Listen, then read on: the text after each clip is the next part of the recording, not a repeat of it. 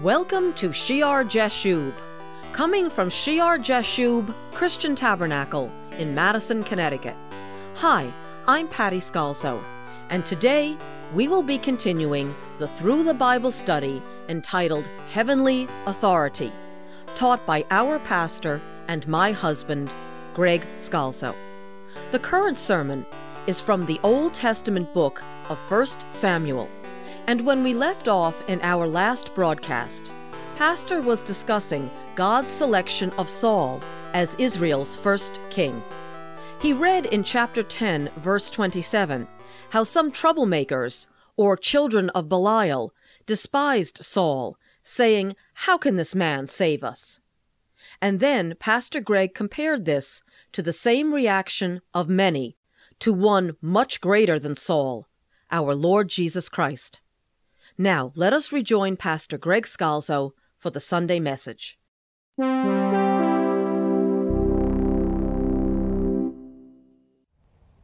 How one man can cause such a reaction, that he can soften the hearts of sinners, and people can understand he's the good shepherd and run to him and be changed, and how others can rile against him and despise him and despise the fact that he is the chosen one that God has given for our salvation. He's done no evil to them, and yet they despise him. The reaction for good and for those that don't want the way of God, how obsessed they are with him in hatred. Jesus taught his disciples at the Last Supper in John chapter 15 and verse 18. He said, "If the world hates you, you know that it hated me before it hated you. If you were of the world would love its own. Yet because you are not of the world, but I chose you out of the world, therefore the world hates you.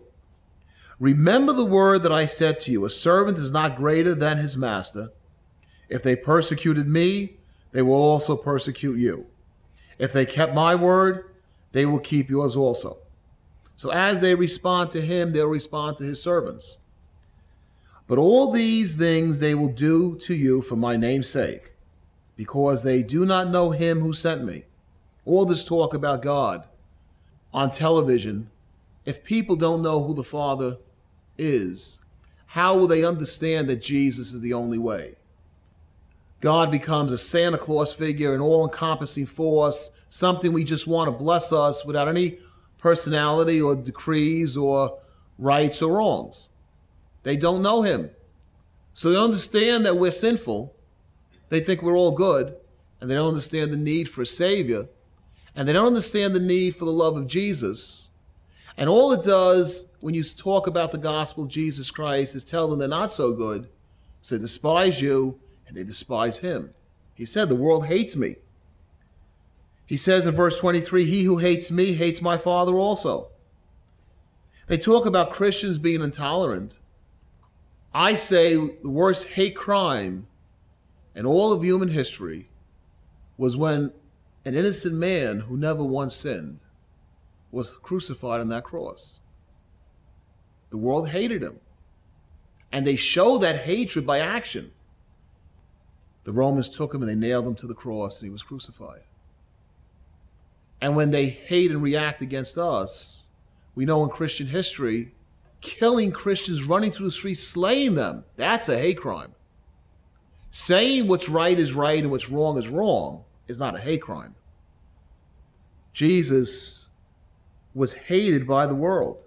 He said, "He who hates me hates my Father also." In verse 24, "If I had not done among them the works which no one else did, they would have no sin. But now they have seen and also hated both me and my Father." Consider the United States of America, how much we've seen of the blessings, what the beautiful bounty there is that comes from belief in Jesus Christ. If we see, and yet in our country there are those that despise the name of Jesus, you have to hide the name of Jesus. Consider how great our sin is.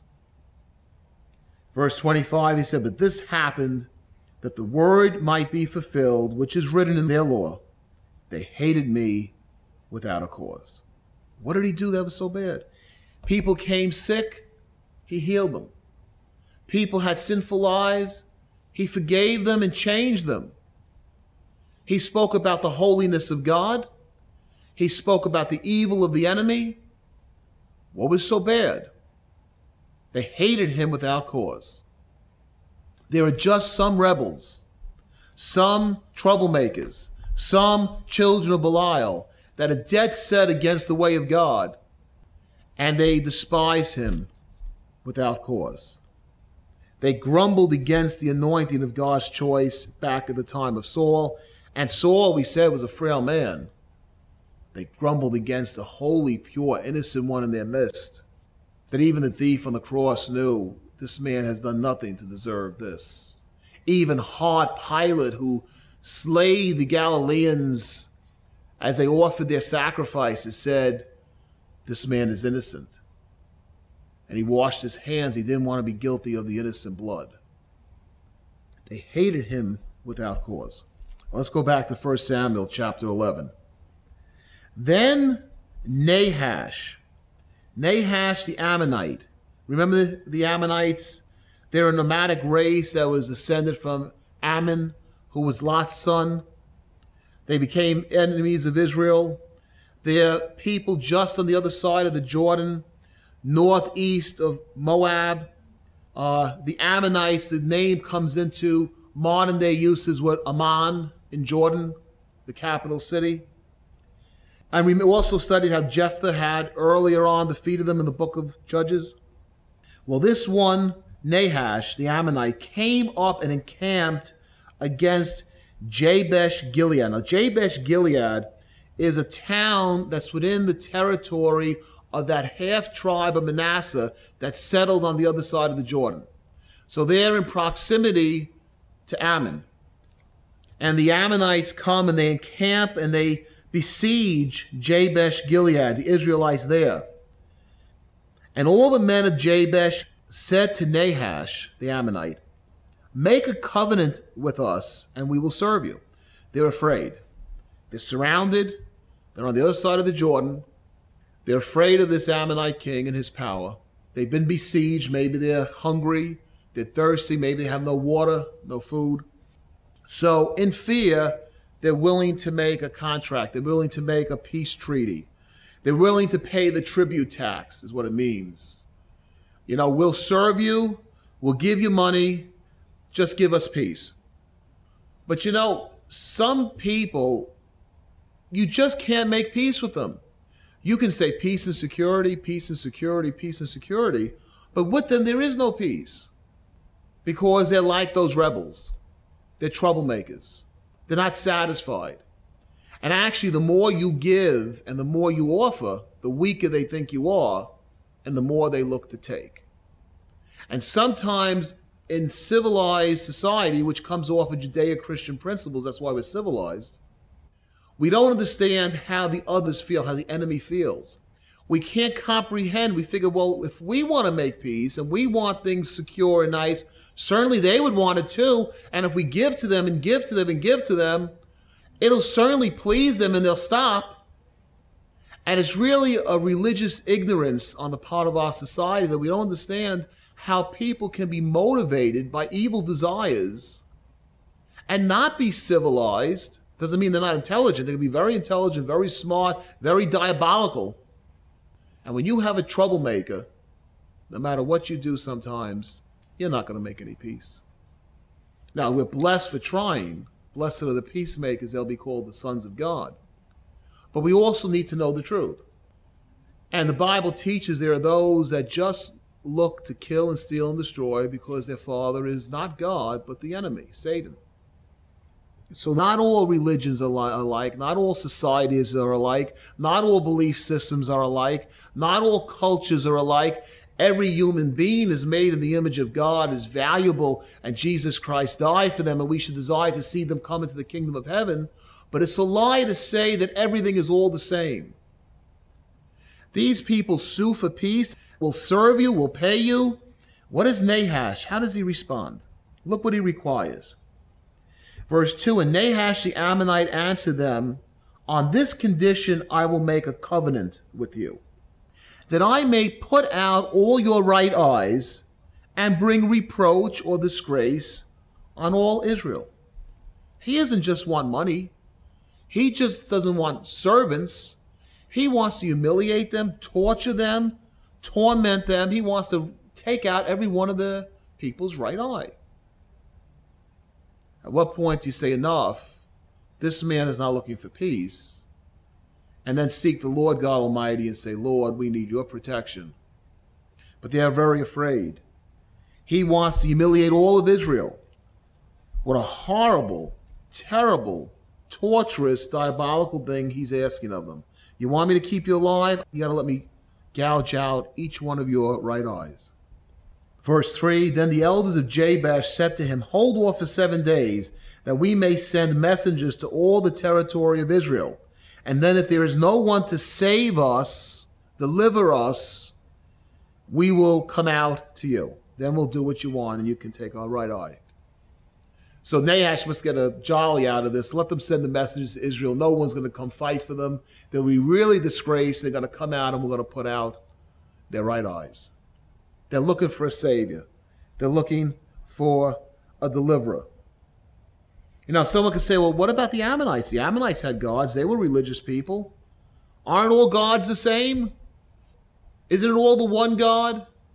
No. The gods of the Ammonites were false gods. They were evil gods, and the people did evil because it was not the truth. It wasn't the true creator God. And these people needed deliverance. They needed a savior. And how we need a savior today, how we need the Lord Jesus Christ. From the impossible situations that can come upon this world in times of trials and dangers, the only answer is in him. He said in the Gospel of John in chapter 16, verse 33, these things I have spoken to you, that in me you may have peace. How do you really have peace? It's not making a contract or a treaty with the enemy. He said, in the world you will have tribulation, but be of good cheer. I have overcome the world.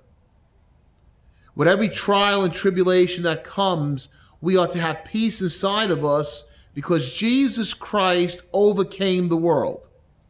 And that victory on the cross, I don't think we even understand the limitless boundaries, the scope of what's given to us by his victory when he overcame the world. He overcame us. He overcame the sin in us, the evil in us. He overcame death. He overcame the world systems. He overcame all the principalities and authorities. And if we trust in him, he's the Savior that this land needs. We hope you join us next time as Pastor Greg Scalzo continues this Sunday message. Our address is Shear Jashub, P.O. Box 518, Branford, Connecticut 06405. Though our P.O. Box is in Branford, our Sunday service is at the Memorial Hall on Meeting House Lane in Madison, Connecticut. Service is at 10 a.m., and the hall can be reached by taking I-95 to exit 61. Go south on Route 79 to Route 1, turn right, and at the next light, turn right again. We pray the Lord Jesus blesses you as you grow in the knowledge of him.